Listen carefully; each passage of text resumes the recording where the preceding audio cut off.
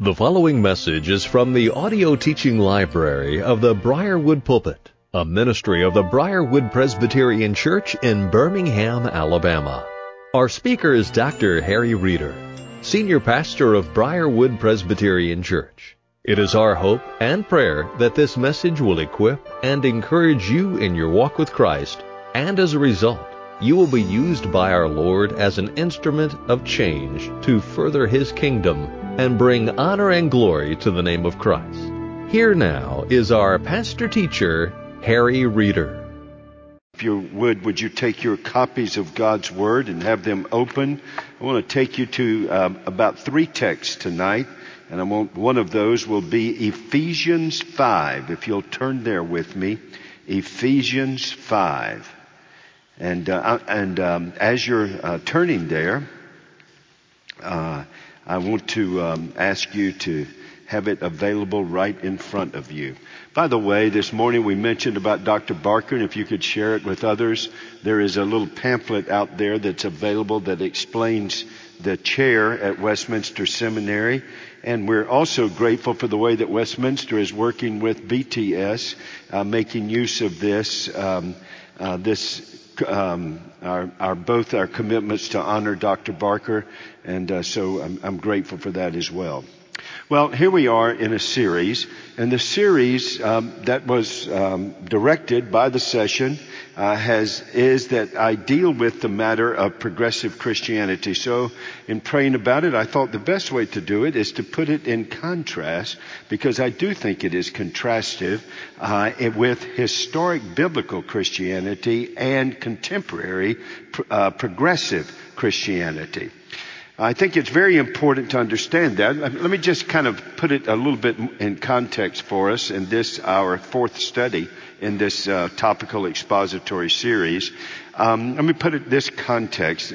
Out in the broader culture, there is the progressive secular humanist movement that you're feeling in entertainment and corporations and the academy and all of that that's going on. Now, one of the things that the Bible warns us about is that what happens in the larger culture and begins to move, that Satan has a way of taking the professing church and co-opting it so that it becomes a handmaiden of the culture. You see that in the book of Revelation when you see the beast of the sea, which is the tyranny of government and culture, and then the beast of the land that looks like the church, but actually is doing the work of the dragon also, in terms of supporting that beast of the land. So the fact that we have had and do have for 2,000 years now, Satan's attacks of infiltration, imitation, and intimidation upon the church to co-opt her or silence her or marginalize her is not surprising. So with the progressive secular humanist movement in the culture, now has risen in the last 20 to 30 years this progressive Christianity, and I have asked people to go back to the 19th and 20th century and see what happened with what was called liberal Christianity and where it led to. And out of that, I've recommended a book, J. Gresham Machen's book, Christianity and Liberalism, for which I've been roundly criticized for doing, because the criticism is basically this: Harry, you in liberal theology, there is the denial of the virgin birth. There is the denial of the deity of Christ. There is the denial of the inerrancy of the Word. There is the denial of the miracles. No progressive Christians in the evangelical world, or even those who are promoters and supporters of progressive Christianity to some degree within the PCA itself, none of them are promoting such theological apostasy. And I would agree with them. They're not. Yet. But then again, maybe they are. And hopefully you'll see what I mean by that tonight. But I know they will, because progressive Christianity is liberal Christianity 2.0. Why? Because it has the same roadmap. Liberal Christianity did not start out in order to establish theological adulteration confessional abandonment, and theological apostasy. No, it was a movement in the 19th century. It was a movement that had this motivation. We are going to save Christianity from the dustbin of history. The modern mind is going to dismiss Christianity, so we want to make sure that Christianity is not culturally irrelevant. It must be culturally relevant. And therefore, the motivation was to save Christianity into cultural relevance.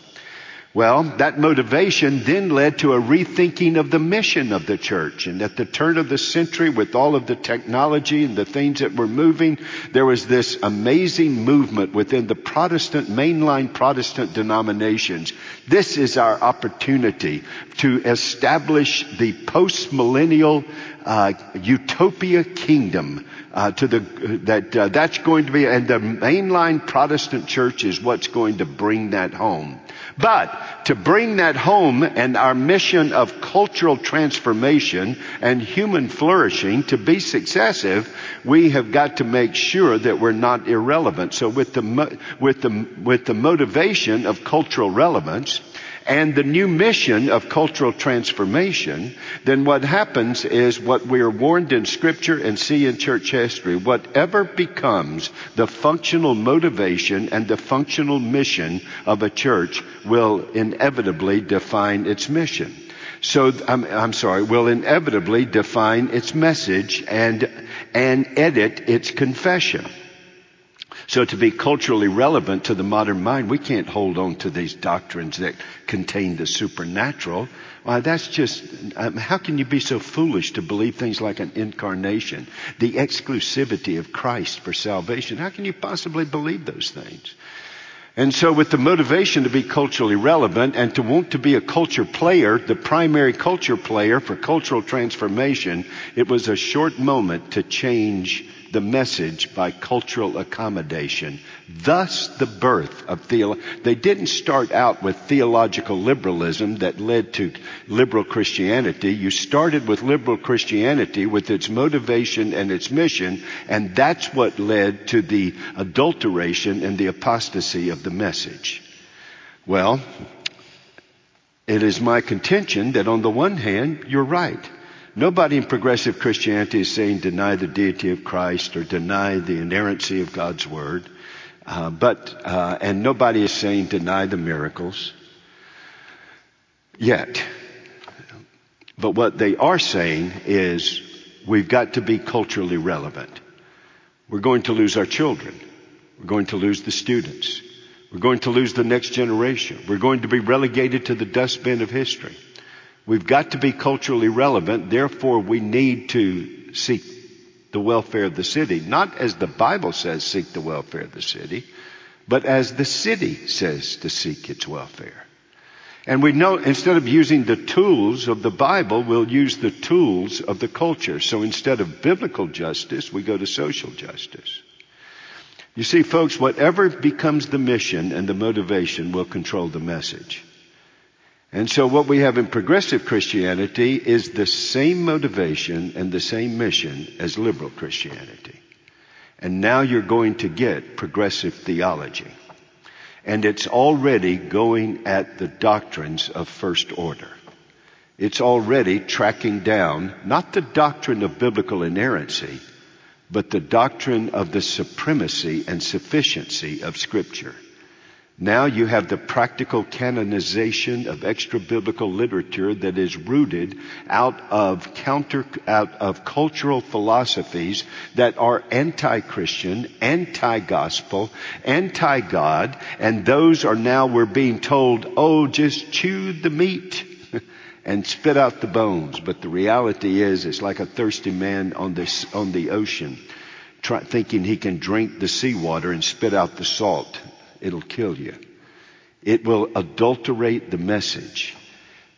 And as I'm going to try to show you tonight, it will also allow movements that deny the gospel. Now listen, the doctrine of God, the doctrine of God's Word, the doctrine of the incarnation, all of those things that theological liberalism attacked, not all of them are being attacked now.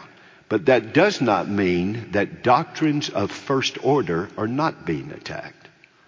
The doctrine of the supremacy and sufficiency of Scripture, sola scriptura, the Scripture alone is our only rule of faith and practice.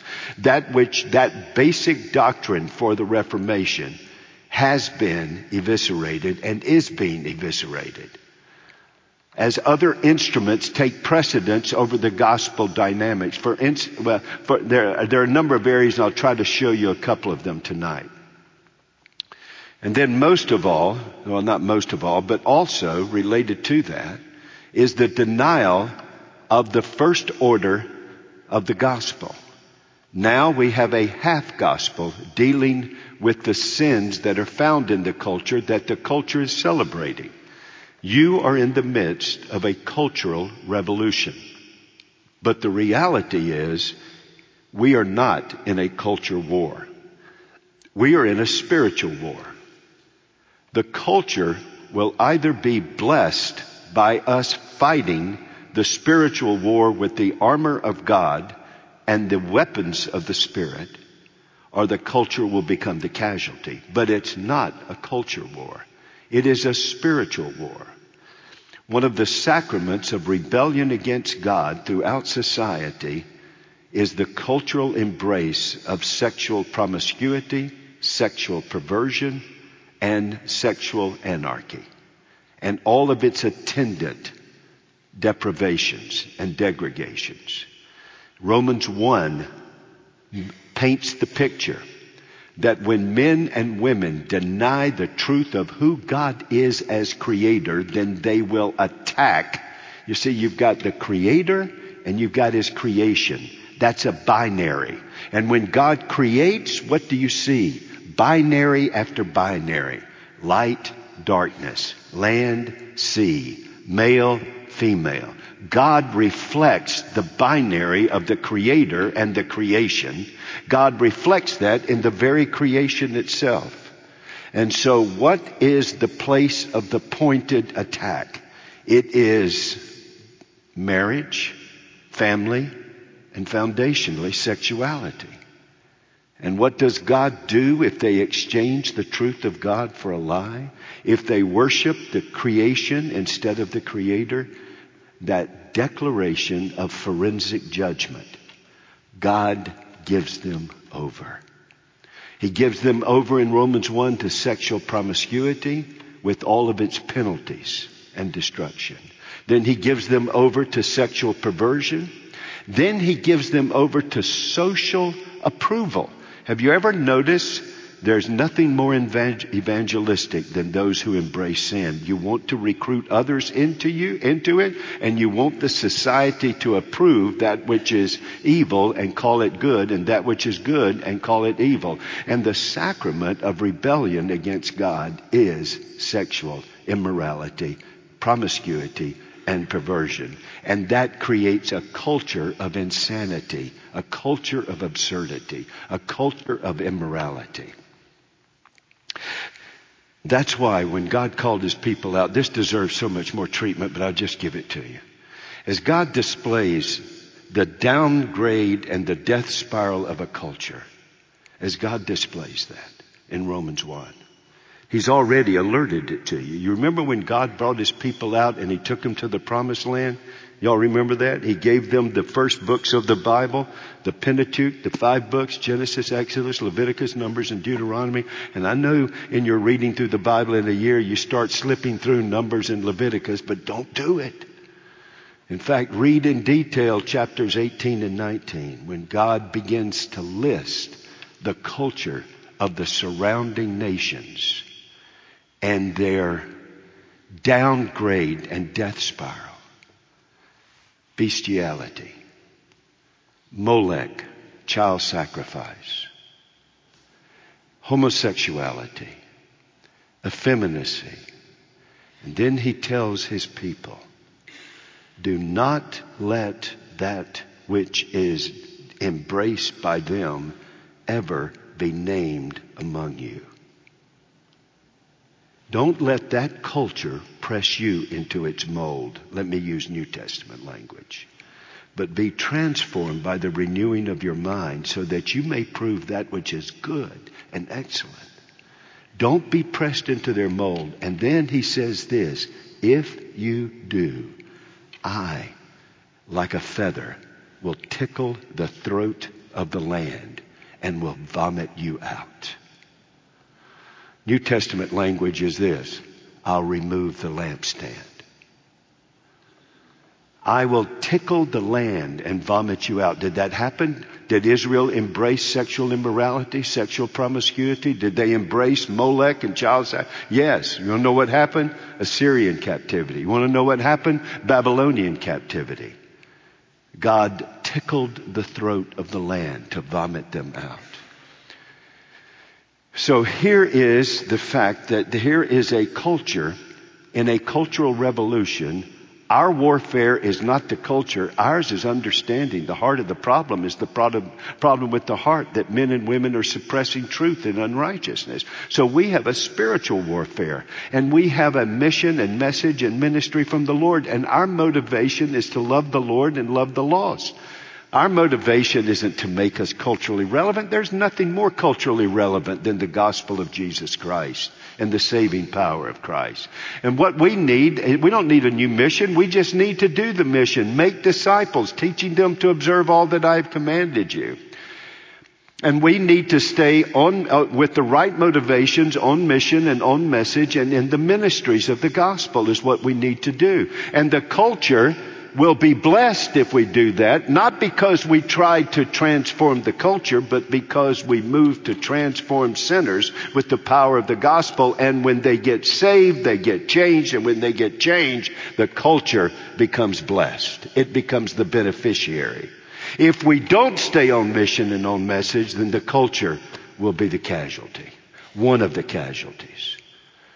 That's why it's so crucial to understand this. So now, with progressive Christianity, here's our motivation, culturally relevant.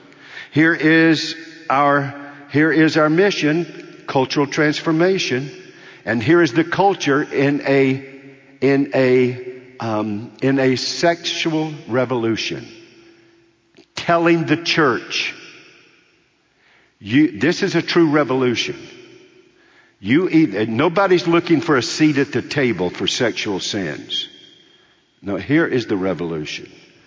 You must celebrate what you once condemned, and you must condemn what you once celebrated. Gender, marriage, sex within marriage, one man, one woman, one life. We're not asking you to tolerate us. We're telling you, you change it, or you will be dismissed. And so progressive Christianity buckles down and under that threat and says, well, why don't we make this adjustment and this adjustment and this adjustment? And so as the issues are raised, the sexual revolution, racism, do they look to the Bible for the mission, for the message to fulfill the mission, or do they look to the culture for the tools? And the culture begins to direct us. And that's exactly what happened in 2018 with Clarity. In a PCA church, Memorial Presbyterian, in a PCA church,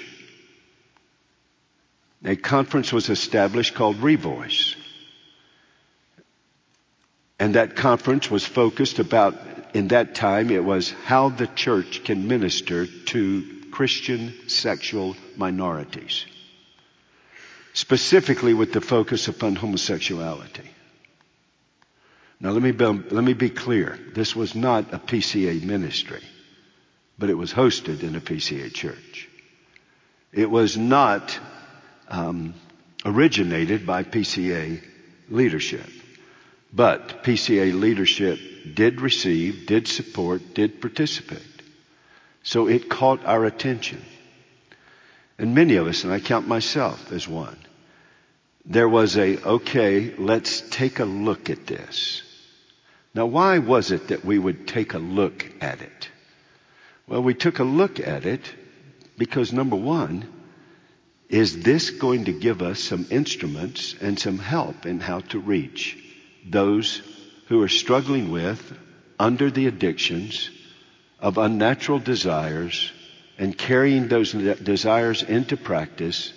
Is this going to help us reach them? And those that we reach, will it help us know how to minister to them? Let's see what they have to say. And so there was a little bit of a let's see. Some of our own people are engaged in it.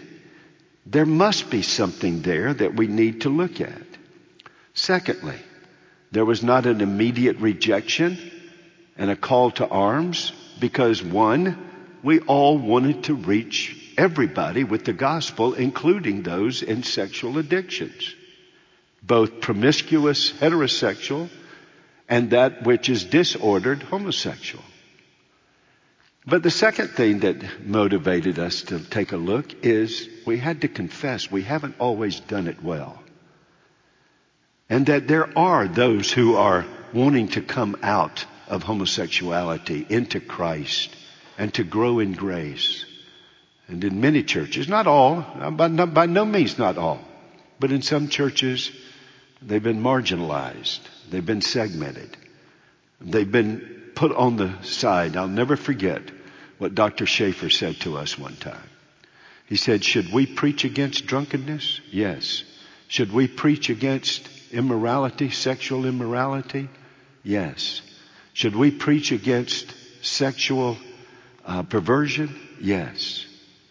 But if you won't bring the drunk into your house and be willing to clean up the floor, or let the sexually immoral dealing with their sins have a bed and the sheets that you provided, then you're not really dealing with the sin.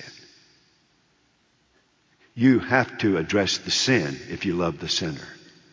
And you have to love the sinner to address the sin. And so many of us said, we haven't done as good a job as we could do, good a job as we wanted to do. Let's listen. Let's hear what they've got to say. And then we began to hear what they had to say. And while I am not going to say that here were wolves in sheep's clothing, because I don't think so in many cases, but here were sheep in wolves' clothing that had, through the progressive Christianity, I want to be relevant, I want to transform the culture. To do that, I need to listen to these things instead of believing the Bible's got the solution and the ministries to apply that solution. There began a reinterpretation of how do you deal with these things. And then, therefore, the door is opened for the deterioration of our confession and our message on an issue of first order, and that is the gospel itself. The very gospel itself. And this is why I keep saying progressive Christianity. Not is it promoting theological liberalism, but it will promote theological progressivism.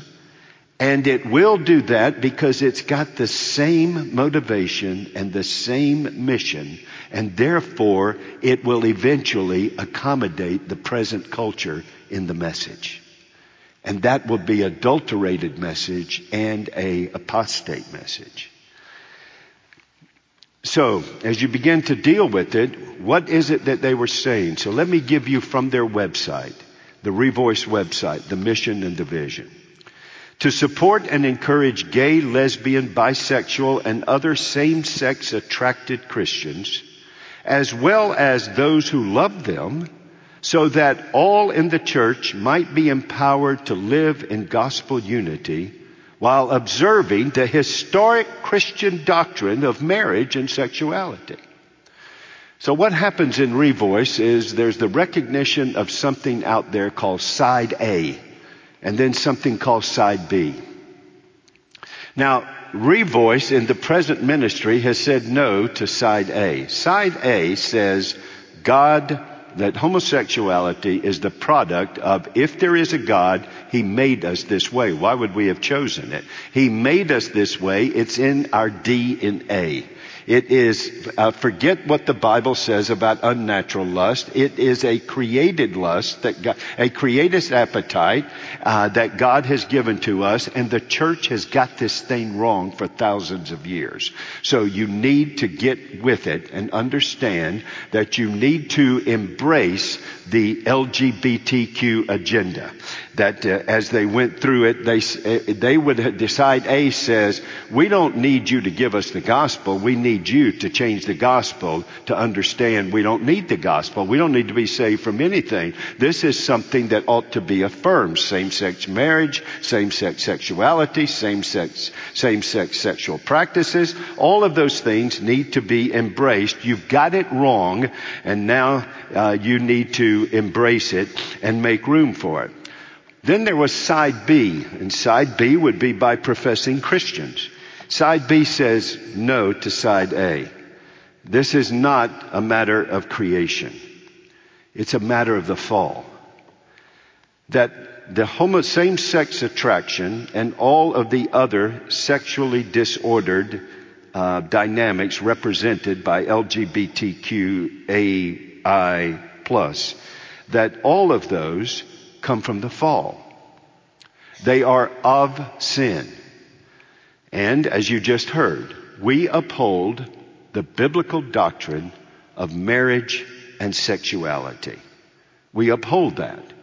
We believe that we ought to say homosexual practice is sin. And we ought to say marriage is to be between a man and a woman for life. And in that, of course, you would applaud side B, revoice position. And that's what's in their mission statement, that we are to note the words. And by the way, please note the repetition here, to support and encourage.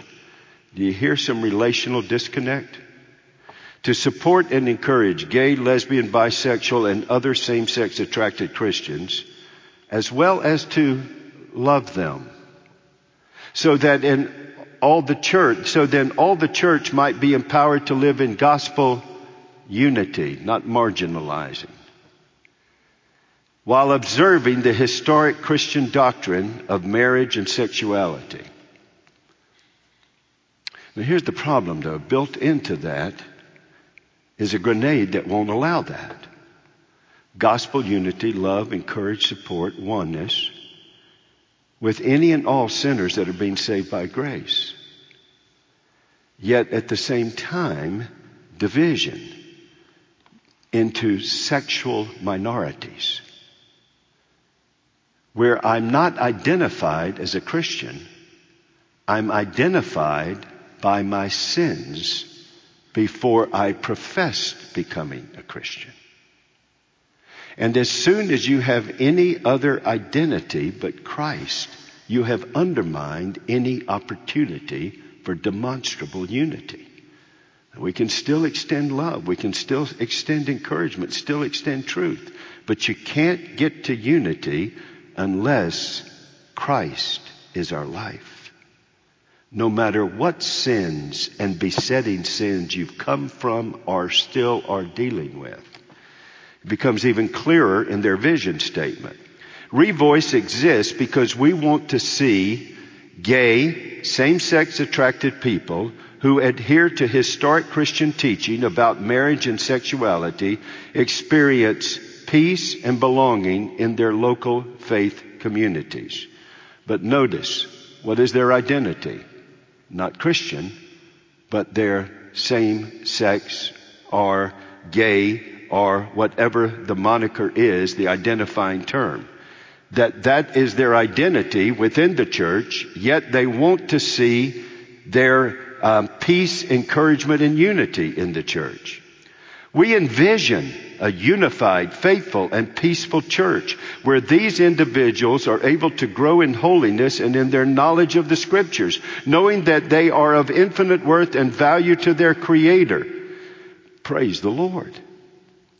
where transparency about one's orientation and ongoing experience creates enhanced possibilities for local churches to utilize and celebrate the unique opportunities that these individuals have to serve the kingdom of God. Well, every believer has a unique set of gifts and a unique experiences. Yes.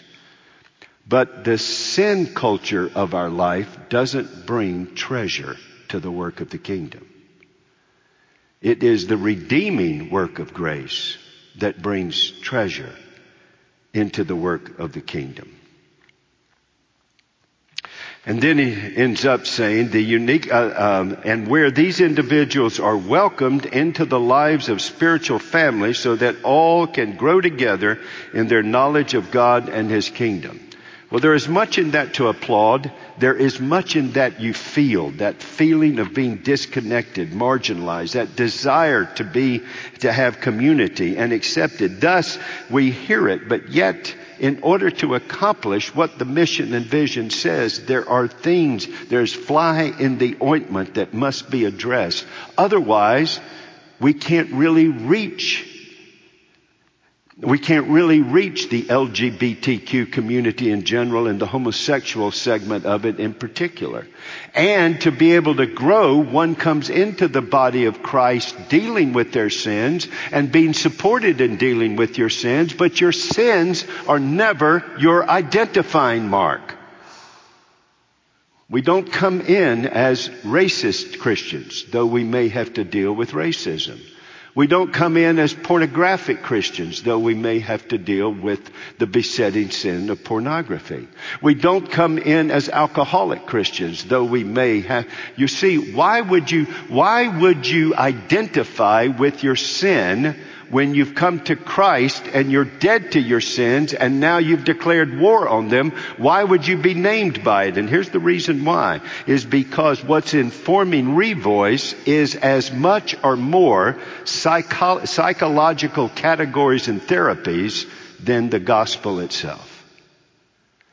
And that's why it has to be dealt with. And that's why side B theology can have no place in a faithful church. Reaching homosexuals with a biblical gospel and a biblical ministries and discipleship that's patient, loving, accepting people without having to accept behavior, yes, that can be established.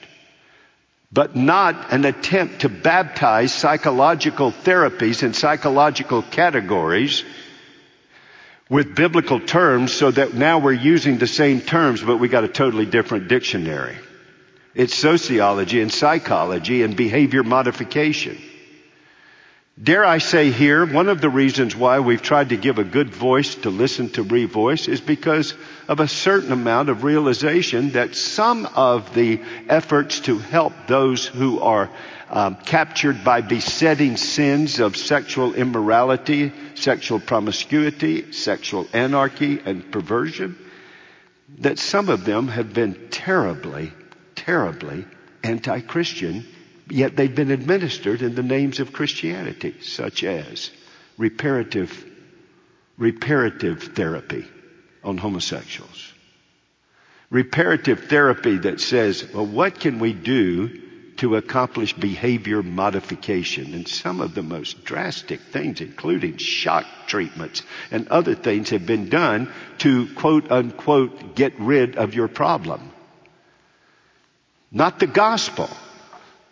One whole organization, thankfully, has folded its tent.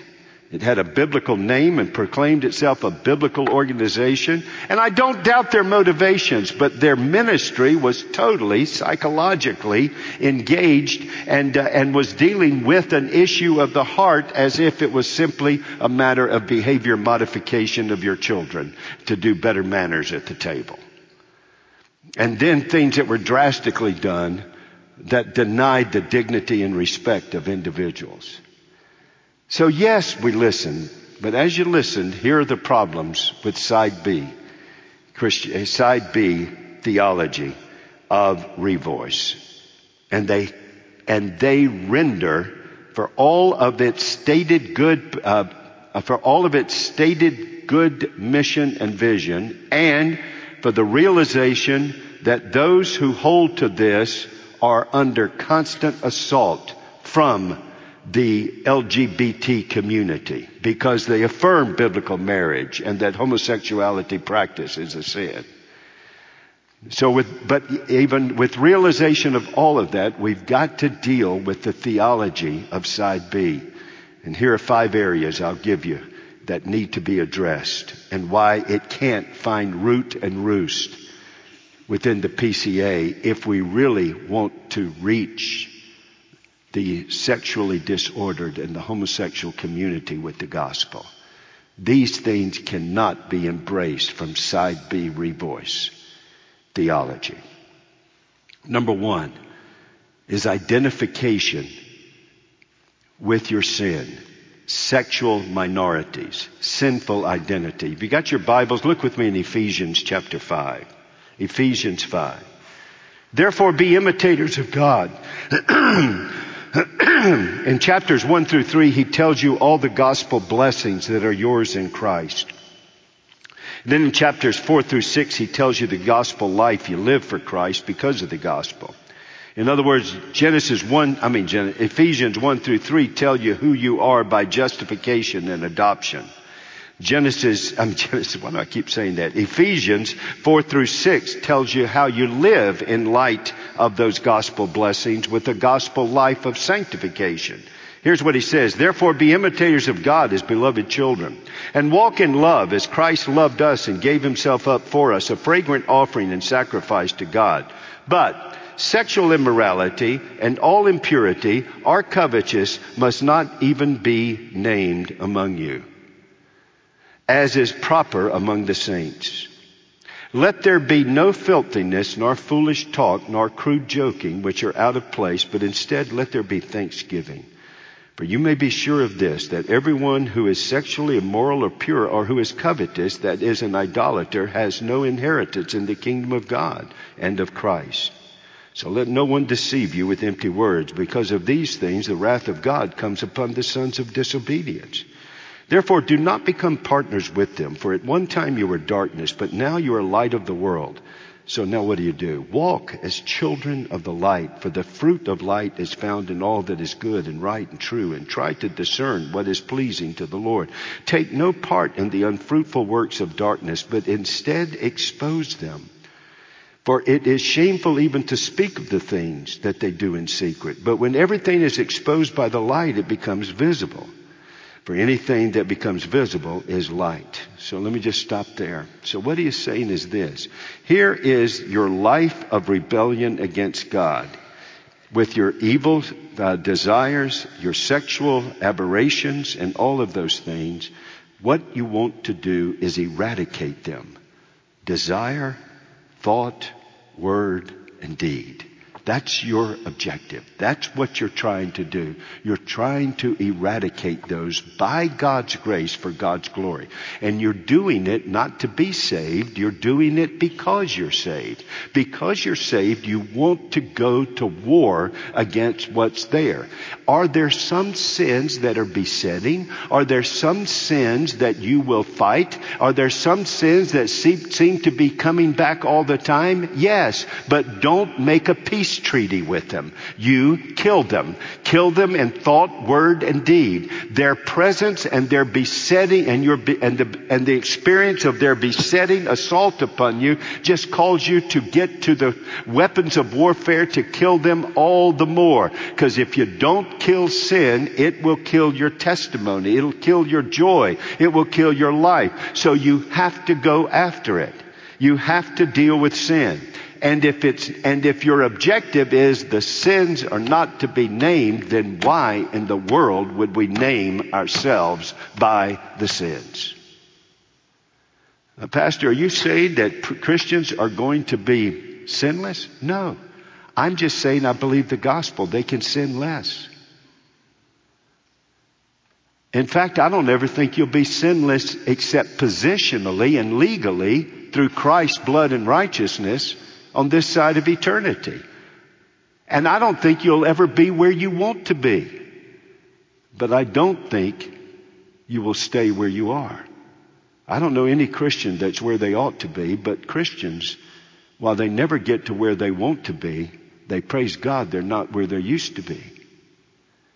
And they can begin to have victories. Some victories you'll get almost with complete triumph on this side of eternity.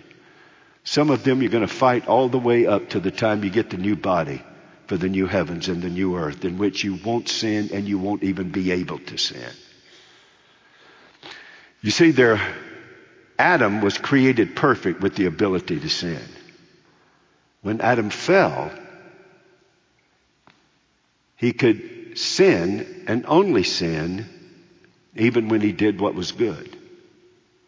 When you get saved, the power of sin is broken. And you will still sin, but you now have the power not to sin. And when you get to heaven, you won't even be able to sin. So where we are now as a Christian is I've been born again. The power of sin's been broken. Therefore, it need not name me anymore. And I don't want it even to be named in my life, so I'm going to war against it. Not to be saved, but because I love my Savior.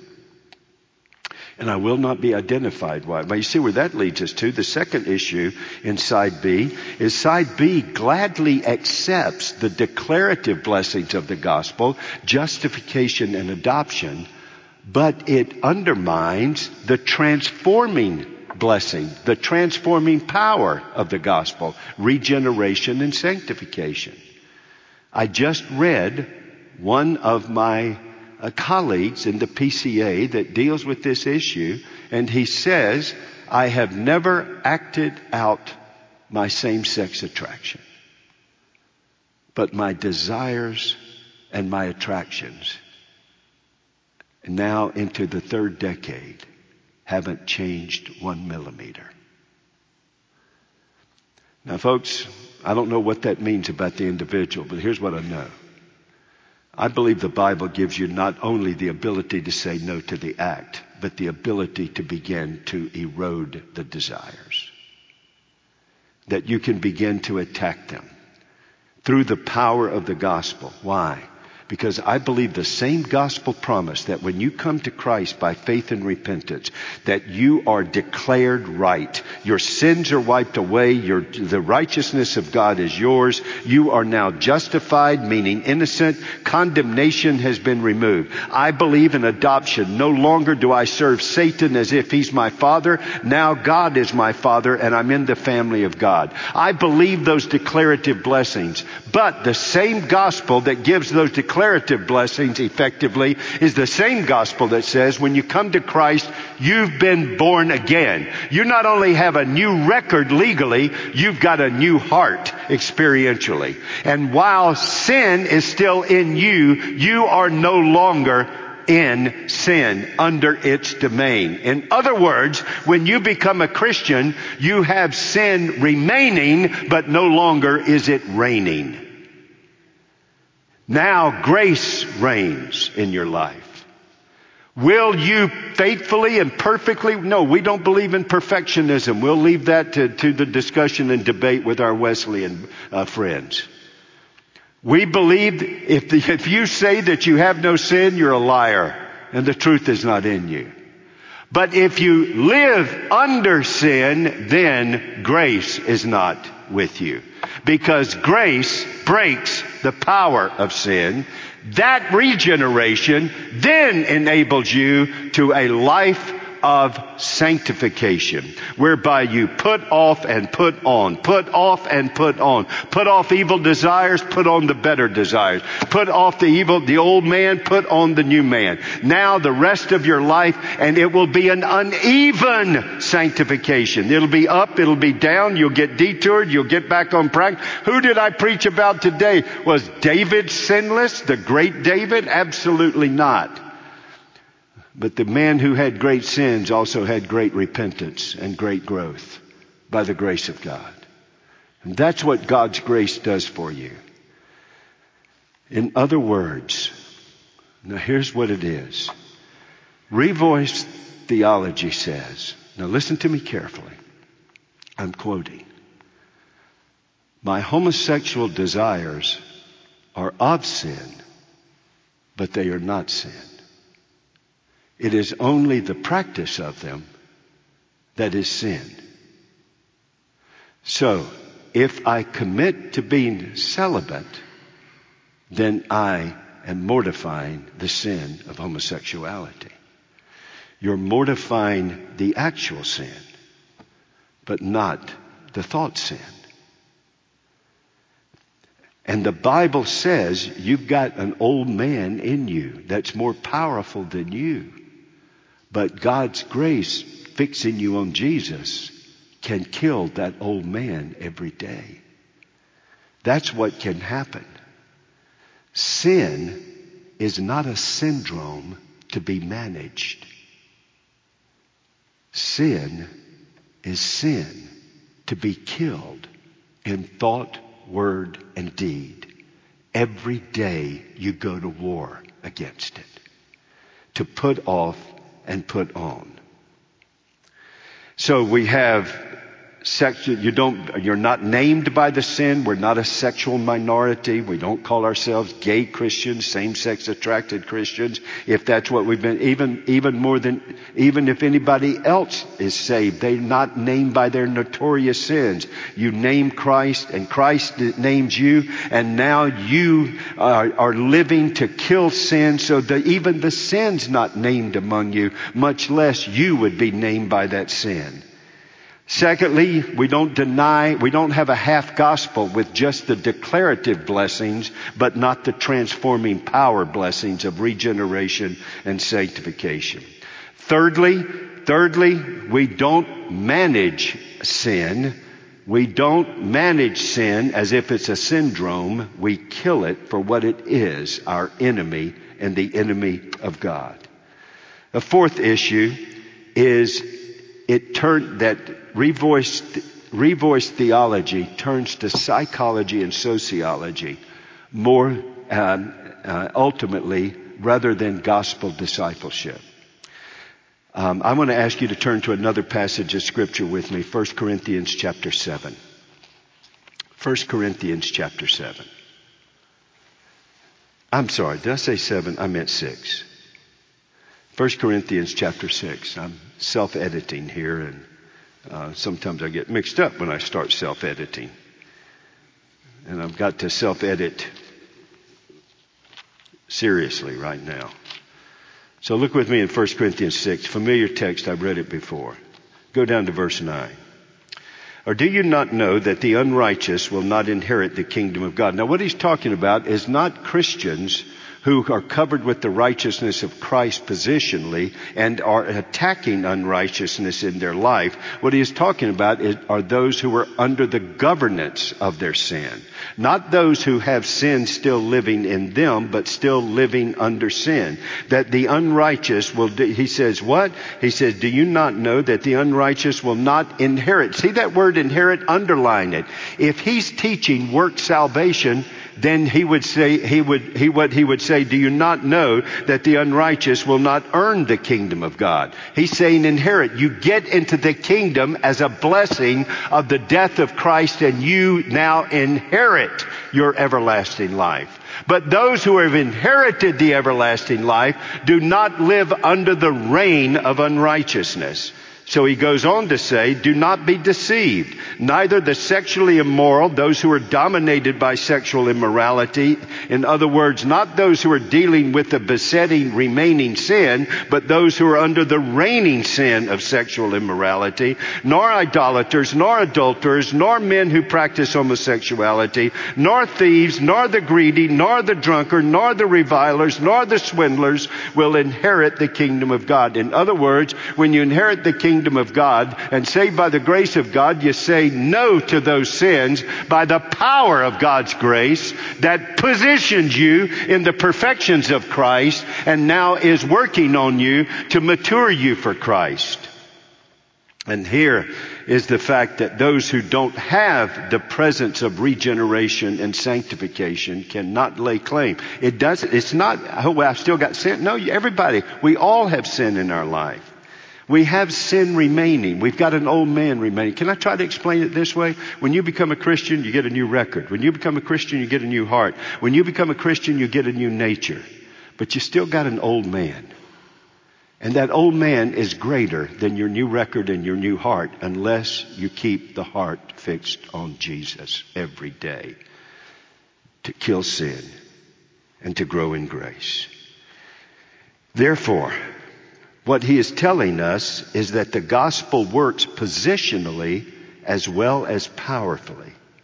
You see, I know this. You see that list of sins? 7 of them were dominating my life when I became a Christian. But when I became a Christian, that's what I was. That's not what I am. I am in Christ. Christ is in me. I got a new record. I got a new heart. And I'm growing with my new life. Up, down, unevenly, but I'm growing. Now, some of those 7, boom, gone. Gone. You've heard my talk. Gone. Microwaved out the day I was converted. Just gone. Some of them I'm still fighting in my life. That's why I got an accountability group. That's why I got prayer warriors. That's why I got encouragement teams. So I've got all of that to hold me accountable, to deal with those things. Some of them more powerful than others, but I will not be identified with them, nor will I sign a peace treaty with them, nor will I surrender to them. Why? Because I believe in not only gospel conversion, I believe in gospel discipleship. Now, the besetting sins, they call for more effort. More efforts of applying what we call the means of grace. I get sermons dealing with those subjects. I just don't wait for God to pop one up for me. I go get sermons on those subjects. I try to deal with those things. And I realize besetting, some things I can just pull them out and they're gone. Praise God. By grace, let me get in the garden of my life. Get this weed out. It's gone. It never comes back. But sometimes I pull it out and I come back in a week and there it is trying to take over my heart again. So that means, you know what I've tried to tell you. You not only have to pull out, you have to push out. Just like some trees, you lower the sap and the leaves fall off. Just don't feed the sin. Feed your life in Christ. Then when the grace sap gets into your life, not only has the old sap been cut off and the sins start to fall away, but the new sap of God's grace. Just get filled up with God's Word, Lord's Day, preaching, worship, means of grace, fellowship, small group discipleship. Stay in it. Broken vessels can be filled up if you immerse them. Immerse yourself in the means of grace so that you push out those sins. And you get people around you that love you enough that you can share those issues. You're not sharing, I'm a same-sex Christian, I'm a pornographic Christian. No, I'm a Christian. I'm in Christ. And these things are laying hold of me. And I don't want them to lay hold of me. And I don't look at my sin, my old man, we call it concupiscence. You see, this is a Roman Catholic doctrine. The Reformation supposedly liberated from this. The Roman Catholic doctrine is you got an old man in you that the good that you would do, you don't do, but you practice the evil that you do, and therefore there's nothing you can do about that. But if you keep from doing the sin, you're okay. No, we don't believe that. We don't believe that it's just the actual sin that's sin. We think the thought sin, the desire sin is sin. And that's why Jesus said, don't just keep from committing adultery. Don't lust in your heart. Go after it. Pull it out. And one of the best ways is not only to see sin and flee temptation. Don't go stay in that community. Folks, believe me. I was afraid to say, I'm about to say it wrong. Believe me, I had an issue with alcohol. I didn't go to those places for years. Now, do not hear me say I'm going to them now. I'm not saying that. I'm just saying I wouldn't even walk down a street. I was sharing this with Bruce one day on a staff retreat. I wouldn't even walk down the street where they would open the door and the smell would come out. Flee temptation. Put off the old man. And fill up with something else. I can say no to immorality if Cindy just fills my life up in Christ and for Christ. And if Christ fills my life up, that those are the ways you go after it. You don't go to psychological therapy, either the reparative theory or the therapy of celibacy here. I'm fine if you want to be celibate. That's fine. But that's not just the victory. The victory isn't I don't do it. The victory is I want to get rid of the inclinations to it. And now when I get up in the morning, I want to more and more think about Christ. That Christ is my life. Finally, there's so much more I'm supposed to say, and I'm not going to say. But finally, the last thing we got to deal with are those who embrace side B theology. I'm same-sex attracted. I'm going to say this. I'm a same-sex erotic attracted man or woman. But not because I'm a same-sex phileo guy. I love men who are good friends, brothers in the Lord. But same-sex erotica. But I'm committed to being celibate, and I've been celibate. Does that qualify as above reproach and for ordination in the PCA? Is same-sex erotic attracted above reproach if that person embraces celibacy? You're going to hear people accuse people like me and others of saying, oh, they're raising up a straw man. They're saying that the PCA is about to ordain practicing homosexuality. I've never said that. Side A hasn't been talked about in the PCA. Now, I'm always concerned of where it's going to lead to. But what we're dealing with is side B. Is someone same-sex attracted erotically, but committed to celibacy? Are they qualified to be ordained ruling and teaching elders in the PCA? That's the battle that is before us today and what we are dealing with. You see, now may I come back? The reason I want to say all this is not only do I want to make sure that we say no to progressive Christianity, and next time we're going to look at critical theory, critical race theory, and all of that.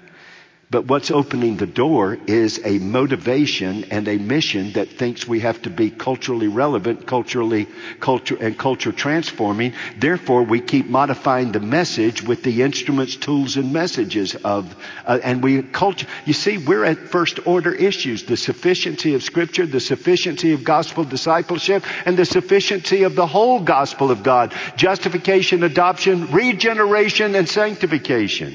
These are first order issues. Yes, they're not deity of Christ, but they're first. What did Paul say? I delivered to you that which is of first importance, the gospel. You get that wrong, everything else is wrong. These are first order issues. And do we want proponents of this to be ordained in the PCA? You see, I believe with all my heart, those who I'm reaching out to in the homosexual community, discipling to now, those who are, you want to reach with evangelism and you want to reach with discipleship. I don't want to go to them with a management therapy. I want to go to them with a gospel that says you can be forgiven of all the shame and guilt, and the power can be broken. And I am not promising you're going to get fixed here completely, but I am promising you God's transforming grace is powerful, just like His forensic grace that declares you right with Him. And we can get on a journey because Jesus starts the makeover when Jesus is the takeover. And that's the gospel that I want to say. To my brothers and sisters, to my brothers in the ministry, I would say this. I'm sorry. We can't keep silent about this. You got to say something. You can't just sit on the sidelines and be silent. Now, that doesn't mean just say something and say the wrong thing. Be thoughtful. Be careful. Don't just say something because everybody wants you to say something. Say the right thing. But we're going to have to say something from the pulpits. And we must not say the wrong thing. Hear me. While I want, and I've listened to Revoice because I want to increase my effectiveness reaching those who are in sexual disordered sins, both natural heterosexuality and also unnatural desires, such as I want to reach them. I want them to be brought in. I want them to be loved. I want them to be cared for. But I'm not going to do it with the tools of the world that manage sin and just keep from stopping. I want to go to the heart of the problem, which is the heart, and the gospel will get there. Therefore, we want to have that kind of discipleship, that trust, the blessings of the gospel declared and the blessings of the gospel transforming for the rest of your life. Some of those sins, boom, microwaved. Some of them, crock-potted. That's the way the Lord does it. But we win the victory.